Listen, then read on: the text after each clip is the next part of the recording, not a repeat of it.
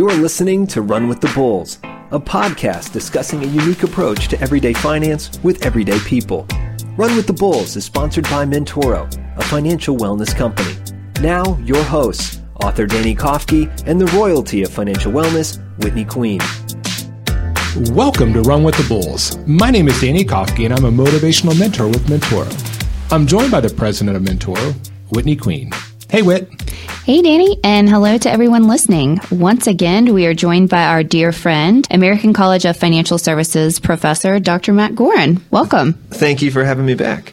And this might be the last time invited back because so many people are uncomfortable with what I'm talking about today. Huh, what's that? The B word. Ooh. Matt, we can't talk like that on air. No, not that B word, Danny. Although the one I'm thinking of might be even worse. Budgeting. I know I've certainly referred to my budget as being the B word. Yeah, I think I have too a few times. What? Why do we think that is? Well, I think that many look at the B word like they do the D word. No, not that one, Whitney. Get your head out of there. A diet, right? We kind of look at it like, oh, B word, D word diet. So like it restricts us. In both ways, we think a budget restricts us and doesn't allow us to spend money. With a diet, we think it restricts us and doesn't allow us to eat certain foods. And just changing what we call our budget can help soothe the process. Some people call it a spending plan. Great thinking, Matt. No wonder you're a doctor, huh? However, there are some differences between a budget and a spending plan. So for starters, I'm thinking very simplistically. One way to look at it is a budget tends to look backwards. So you take a look at some of the historical data to build what your financial picture looks like, whereas a spending plan tends to look more forward, taking into consideration your goals. Budgeting can be very specific, while a spending plan can be more focused on kind of the big picture. And I've noticed too, you did mention a budget, and it's easy to remember budget backwards, right? But a spending plan, and we'll get into it in a little bit later on, but the cool thing I think about a spending plan is it can be adjusted, right? We can plan for our money to do something, but along the way, there may need to be some adjustments, and we have time to allow to make those changes. Whereas a budget, when you look backwards, hey, if you spent $100 on Starbucks last week, guess what? You spent $100 on Starbucks. It's not coming back. But then going forward, you can say, you know what? I'm not going to do that again and plan not to do it. One of the things I think about is different between the two. Spending plan I think of as top down. We said starting with our goals. Where do we want our money to go? So you start at the top and you get down eventually maybe into the weeds. Usually though people leave it at big picture. They don't get so much into the weeds. Whereas budget is more bottom up. You start with the things like Starbucks and then say how much money is left over after I spent all those things. And that top down, bottom up really changes our behavior. For sure, because I think a lot of people we've heard at the end of the month, they don't have any money for themselves, right? Because they don't have a plan in place. So when we do those things, then we have the Starbucks or we have our car payments, we have our mortgage, whatever, and then it's like at the end of the month, guess what? I have nothing left, so how can I invest in myself for retirement or build up my savings account or whatever it may be? But I think that's a lot of times because we're just focusing solely on that budget, but we're not using the information we find in that budget to create a plan to help us make the changes that we need to make. Guilty as charged. I'm definitely one of those people that you guys have learned throughout the season already that I tend to be a little more of a penny pincher. And so I drill down to that budget and I stay super focused on that budget instead of thinking bigger picture to that spending plan and focusing on some of those things. I think that's why it's great. In this episode, we're going to kind of take a look at both things, but also how they can work together to help you achieve financial success in your financial wellness journey. So when it comes to creating a spending plan that will work, we often have to keep two types of expenses in mind. Yes, and coming up next, expenses that remain the same over time and others that change.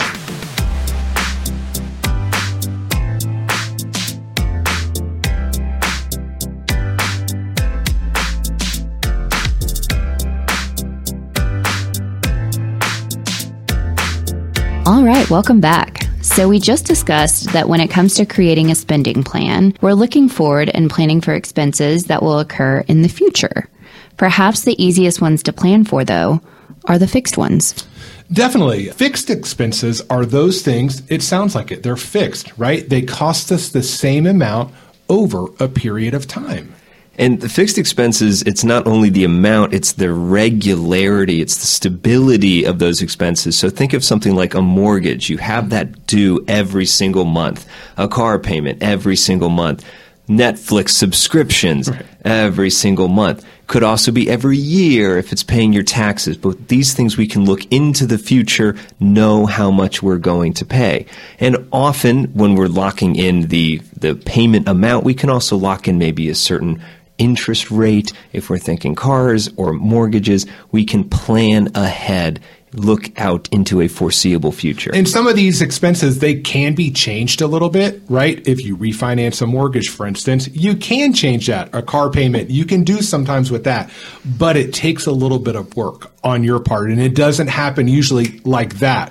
You refinance the mortgage, it may take a couple of months before the new payment kicks in. So that's kind of, why you refer to them as fixed, because a lot of times they're going to stay that constant price over a period of time. And what I like about the idea of refinancing, or same thought process would be maybe canceling a subscription. Whatever we're looking to lower our fixed expenses, when we lower them, we do that once. You refinance usually once, maybe twice. You're not refinancing every month. It's not something you have to think about constantly and do again.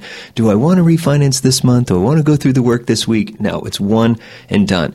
Netflix, you cancel it one time. You buy the cheaper car one time. Right. So when we're looking at fixed expenses and their impact on our budget, their impact on our ability to live our lives the way we want, it's a one and done kind of thing, which then has these really big downstream consequences. An example with me, so when we moved from Florida to Georgia years ago, we just went with the same homeowners and car insurance policy. It was easy, and in the middle of the move, that's the last thing you want to deal with. Well, I'd kept that for a while, and I'm like, I'm going to call and just figure out a way, maybe I can lower this. It took me about 15 minutes, and I saved $1,500 a year by lowering the auto and the car. And one phone call, or the auto and the homeowners, and one phone call did that for the duration of time. So yes, you're correct. It takes sometimes a little time, but if you do it, a lot of times you can get a lot of bang for your buck. Yeah, forever without thinking about it again. Right. So when I look at trying to help someone with cash flow problems, how do we get out of negative cash flow? How do we get out of having a lot of debt because you're spending more than you're making? These fixed expenses is the first place that I look every time. And not only am I looking at fixed, I'm rank ordering them. What's your biggest expenses down to your lowest expenses? So I'm first looking at housing cost, usually. Are you spending too much on housing? Mm-hmm. How can we cut that down? Are you spending too much on a car? Also usually a big one. How about these different subscriptions? People might have $200-$300 a month of different subscriptions. Can we cut those down? I do all that before I look at how often do you go to Starbucks? How much are you spending on your kids' birthday presents? Something like that. Because those housing that might be thousands of dollars a month, and we can make those changes once and last forever versus the everyday. What I love about the approach that you just mentioned about looking at those bigger expenses first, I'm guilty as anyone. I tend to look at the smaller things, and I think a lot of times for us is because we lived on that reduced salary for so long that it was the everyday things. And heck, it was 10, 15 years ago, Everyday Millionaire came out, David Bach, latte factor, right? That was this huge thing. Now it's avocado toast. It's costing you $1 million, right? But we don't take a look at the bigger picture. So I do like that approach that you mentioned, that maybe instead of nitpicking, who goes to the movies right now? But those minor expenses that may be $15, $20, I like looking at the big ticket items because, hey, we can knock $200 off a mortgage or insurance or whatever it may be. Hey, we can go get lattes every day now and we're breaking even. So, and you're right, it just takes one time to do it compared to changes throughout the month. So on the flip side of that, let's say some of our younger generation listeners don't own a home, aren't dealing with home insurance yet, and they are the ones who love the avocado toast and the lattes. Are there big expenses at that point that they should be looking to that could apply that same concept to? Or is it really more of the one-off subscriptions that we should really look at? Is it really more the everyday behaviors? Mm-hmm. Even for people who don't own the home, rent is still often the biggest expense for folks. The transportation costs can be another very big expense. And student loans for a lot of people are yet another one, other kind of debt payments. So it's not to say that, for a lot of folks, just ignore those daily expenses, right? Because some people are going out to eat way more than they can afford, buying too much coffee than they can afford. But for so many of us, their housing, transport, debt payments, those are 60, 70% of a lot of people's budgets. And what I have seen, you mentioned the latte factor, whatever it was. Yep. There's also this guilt trip thing that I notice people are doing in people like me, financial educators, right? Where they're telling people you should feel guilty, you should feel ashamed for going out and treating yourself and buying a coffee, buying the avocado toast. You're such a bad person for doing that. When that experience buying the coffee, if you're going with friends to go sit and relax, that could be so good for your mental health at a time when overpaying for the apartment or paying too much for student loans or something is not doing anything for you. It's doing nothing good for you. Sure. So don't make someone feel guilty for spending $5 more than they would have. How about let's focus on overspending for an apartment by $500 a month, $1,500 a month. Right. And those people living in Atlanta can see a huge difference. Do I live in the $2,000 a month place, or do I find the $1,400 a month place? People listening in San Francisco are like, is there a $2,000 a month place available? Right. And when I was living out there, I would help people find new housing, and it was in some cases savings of $1,500 a month. Like $18,000 a year, a new car every year by cutting down on housing. Right. But feel guilty about going and buying a $5 latte, right? I mean, how much avocado toast could you eat? Right. I mean, penny wise, pound foolish. Right? That's the old saying. So, yes. And so again, it's not to say don't look at this other stuff at all, but I would say start with those things, and that's where you're going to see the massive levers. Sure. And probably to get back to your point, I think if you're younger and maybe you don't have that mortgage yet and you don't have elaborate car payments, maybe you should focus on the smaller things because that's your big thing right now, right? But I think for many people that are maybe more established and have that house payment, have those other things, it makes sense to take a look at everything and not just solely focus on that budget. And, I got to cut this out, because to get back to Matt's point, I mean, it's okay if you go out with coffee with friends and spend $5, $10. That's not a bad thing sometimes, especially right now. I mean, we all need a little happiness in our lives. So I think a bigger picture. And I'm saying this almost hypocritically because I don't go out and get coffee. I have switched to instant coffee, which I see you guys have a Keurig machine in here, which is worse than my stuff. Worse than my instant excuse coffee. me? And my girlfriend has a Keurig machine, and I'm like, I'll take my instant, thank you. Okay. Well, Keurig is like instant coffee, but in a cup, right? Yeah. But you have a little pod, and it's... Just makes you feel better, I guess. It does. Right? Because the machine makes a cool pop sound when you put the handle down. I think that's it. Does your instant coffee pop? Does not. No, it doesn't. Okay. But I have done the math on this because I guess I'm a little weird. And my instant coffee I get is 2 cents per cup. I've done the math too. It's right? insane. And so as much as I'm saying don't sweat the small stuff, I have switched to instant. And the savings versus, say, going out to Starbucks every day, which for some people that is the habit. It's coffee every single day. Well, I'm saving maybe $3, $4 every day. Multiply that out. We're now at $1,000. Right. So if you're doing this every day, there can be things to look for. Agreed. And I've always used the example too. And when I worked in an office and people that would eat fast food lunch every day, they wouldn't even think about it. I'm like, you may spend $5 a pop Monday through Friday. Don't think about it. But $5 a day becomes $25 a week, $100 a month, $1,300 a year. So back to your point, $1,300 could be 3 car payments. It could be 2 mortgage payments. Who knows? So that's when I think sometimes those everyday things do add up, and we have to take a closer look at them. And those kinds of everyday things, that I would put right into that same fixed expense category we're talking about, right? It's a different animal when we're talking about go get coffee with a friend one time. Right. It's a different thing to say go get brunch that one time and get the avocado toast versus every day for lunch. Every morning I go get coffee. Every whatever. Yes. Now it's a fixed expense. Masquerading as a variable expense. Right. But no, we're right back into that fixed category. So how can we pull that down and get the same quality of life? Which for me is accomplished by drinking instant coffee, which I love. To each their own. To each their own. And what I've noticed as well is most people say, this is my life.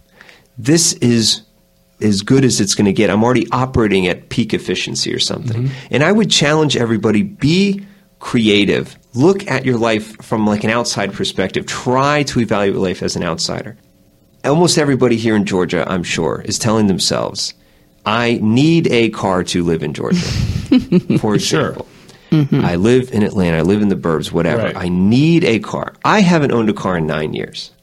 I'm celebrating my 9-year no car, or 9.5 years, I think. Wow. Yeah. And people are shocked. Like, how could you possibly do it? Not that hard at all. It's getting outside of this thinking of, I have to have it this way. And for me, no car has been fine. It has been a big nothing. Going from a maybe 2-car household to a 1-car household, even easier. Or my parents are in a 3-car household with 2 of them. Makes no sense to me at all. Do you need the extra car? Same logic. Do you need the 3-bedroom house or the 4 or whatever? Right. Could you get by with a smaller house? Could you get by with cutting this, cutting that, knowing that 6 months later, a year later, you don't even miss it anymore? You're used to the new status quo. And like we said, make the one decision, the one time. That car that needs to be replaced. It doesn't work anymore. It got totaled in an accident. The transmission went out. Can you get away with not replacing the car? That would maybe be the time to do that. Sure. And then see. Maybe your life can be very different and much cheaper, which then means you can spend on other things that actually bring you joy and give you more flexibility. It's really interesting looking back over this past year with COVID, how many people we saw actually selling their house, or they were at an inflection point in their life where they didn't have a home and packing their kids in an RV because their kids were now doing virtual school and traveling the country to go to all the state parks. I know of at least 3 different groups of people who have done that in the past year alone, kind of adopting your same mentality of like, let's cut that fixed expense so that we can now have these other experiences, because there was no way that we were going to be able to accomplish both.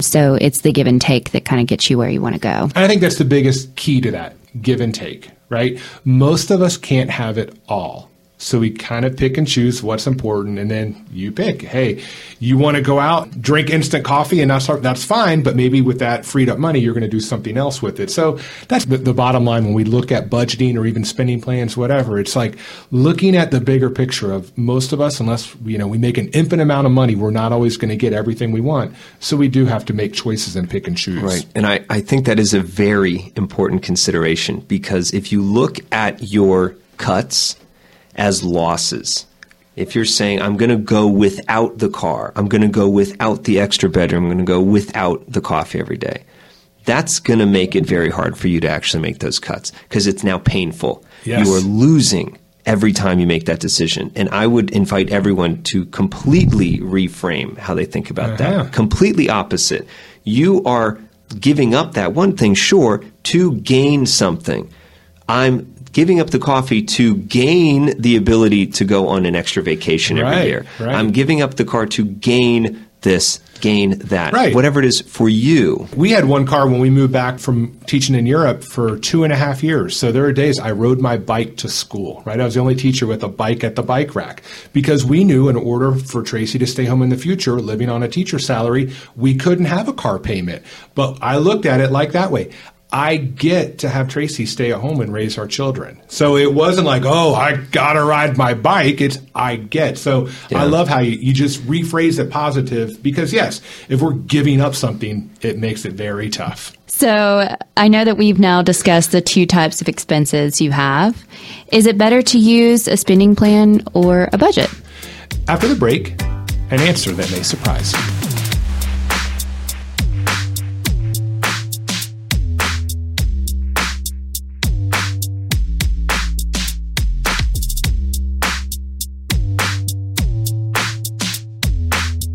So how can you decide when you should use a budget and when you should use a spending plan? For me, I think it's best if you use both. And I've done that. So shortly after Tracy and I became married, we moved overseas and we wrote down, and this was before the iPhone, right? So life did exist before then. I wrote down with a piece of paper and a pencil everything we spent. And then, so that was, the budget part, right? Looking back. So at the end of the month, we analyzed, okay, where is our money going? And we could see, okay, maybe we can cut this out. This doesn't mean that much to us. We can cut this out because at that time we were traveling. Once again, going back to, we then allowed ourselves extra money to go to places we probably wouldn't see before. So that was the budget part. And then actually what I did with that budget is we listed our major expenses, and I just wrote that down in our checkbook. An easy budget for us is I added up our major expenses, and let's just say, and I'm going to use hypothetical numbers. Let's just say our income was, say, $3,000 a month. And then our major expenses, let's say mortgage, car payment, all that. Let's just say it added up to $2,000 a month. What I would do at the beginning of the month is just take $2,000 from $3,000. We have $1,000 left for the month. A lot of times I would divide it by 4, usually 4 weeks in a month. We have $250 a week to spend, groceries, gas, whatever. That was a very simplistic budget, but we had already gained control. We knew, we had leakage in our budget, so we kind of cut those things out. So then we were spending on things that we really wanted to. Now that we have dual incomes coming in, we don't have to be as tight with the budget anymore. But I will say, I still use a budget for discretionary purchases. So for cash, like for entertainment, eating out, I go to the ATM every month, the beginning of the month, and I pull out a set amount of money in cash, and that is our spending money for the month. So it's nice for us because then I know, even though, I guess you could call it a budget, but it doesn't feel restrictive really, because at the end of the month, if we have no money left, guess what? All right, that's fine. We'll just $400, whatever the next month. But if we have money left over, I put that aside in a vacation fund. So we kind of almost reward ourselves in a way for not spending money that we're actually allowed to spend on whatever we want. But when we don't, then it's set aside. And then this fall, we're going on a fall break with the girls and going to Colorado. And part of the money we're using is that cash money that we didn't spend. We still use now both of them. Look for the spending plan of our big picture items and our future goals, but also still budget those everyday discretional expenses. And for me, it's harder to spend cash than it is to swipe a card. I know a lot with the younger generation, they don't even know what cash is sometimes and ever spend it. But for me, I still have that emotional attachment. So a lot of times when I have that discretionary cash, it makes me say no to something. I'm like, I really don't need this. I think about a vacation. So I kind of put it back in my wallet. Yeah, I think that little cash trick is great. And I would not call that budgeting, but it's a wonderful little trick that if anyone listening is having trouble with overspending, if you pay for something in cash, it feels like something's leaving your body, like you're losing something in a way that swiping the credit card doesn't feel like it. So for overspending, that's a great trick. From the budgeting point of view, you've given yourself this giant miscellaneous bucket, right? And you could spend it on anything, and you don't have to spend it. You have left over. Where I see a lot of folks go into budgeting is like every dollar. How much am I spending on the fast food? How much am I spending on this? Which can feel very restrictive. Well, I will say, we did do that at first. It's what works best for you and for individuals, I think. Doesn't have to be as detailed. If you're someone that has a lot of debt and has stuff going on, you may want to get really detailed to make sure, hey, I got to know where every dollar's going. But then hopefully at some point you don't have to nickel and dime yourself to death and worry about every single cent, because that can be very time consuming. Yeah. The people who really need to budget are those people who have a very tight cash flow. Right. Like either income's low or expenses are high or both. Absolutely, you need to track where that's going, because one misstep, oops, I forgot about that, that can derail Yes. everything. So you really do need to be on top of it. And then the other group is also a group you were in when you were moving and then moving again, is people in transition, because you really don't know when I move, in your case, to Poland or Right. coming back, how much is it going to cost Right. to live my life? And so tracking that pretty diligently for, say, 3 months, 6 months, and then you can relax it a little bit once things calm down. Definitely. How about you, Whit? Have you had an experience with budgeting, spending? Oh, sure. plans? Yeah, absolutely. I was just thinking, actually, when I first started out, I probably was, like most people, not really sure how to budget other than to look at historically what I was spending. They didn't teach that in school? Right? I know. Ugh.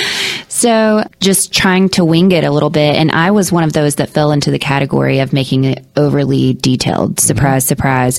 And I was super excited and energetic about starting this. But as you guys have heard before, at one point I did this with Justin. I gave him a free spending budget of $7.82. Awesome. Is that the most realistic thing in the world? No.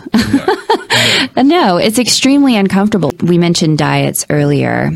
I think what I learned in going through that is balance and moderation is more my speed versus something that's so restrictive. I fortunately have not really ever carried high amounts of debt, so there wasn't something that warranted me being that stringent. I tend to have more loose categories for budgets where I include my fixed costs, but I also include a little room for buffer. I own an older home, so I have to budget in there at least on a monthly basis that something's going to break or have to be fixed or something. It causes a lot less stress in my life, and it's easier in my marriage for us to keep things a little more loose and kind of let things ebb and flow naturally. Sure. Yeah, and I go the looseness to the extreme, where my budget is entirely how much money do I have at the beginning of the month and how much do I have at the end of the month, and I have no idea where most of it goes in any given month, where everything's on auto pay, everything's set up where I don't need to open the hood and see that it's going to the right place. But that did take effort one time to set those things up and make sure everything's on auto pay, make sure I'm not running a deficit. But then once it's done, the money's like slowly tracking up because I'm on average making more than I'm spending. All those benefits you're having of no friction in my life and no disagreements with anybody because it's slowly ticking up, and that's good enough.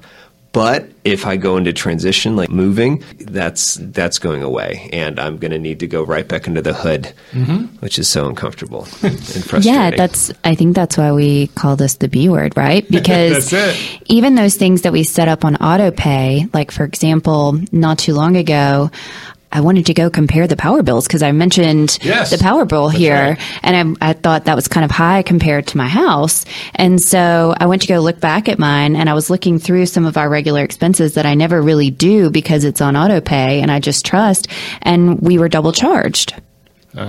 So, even if you do have those things kind of automatically set up, it is important to have that budget where you can at least have some frame of reference to look back to say, is this how it's supposed to be?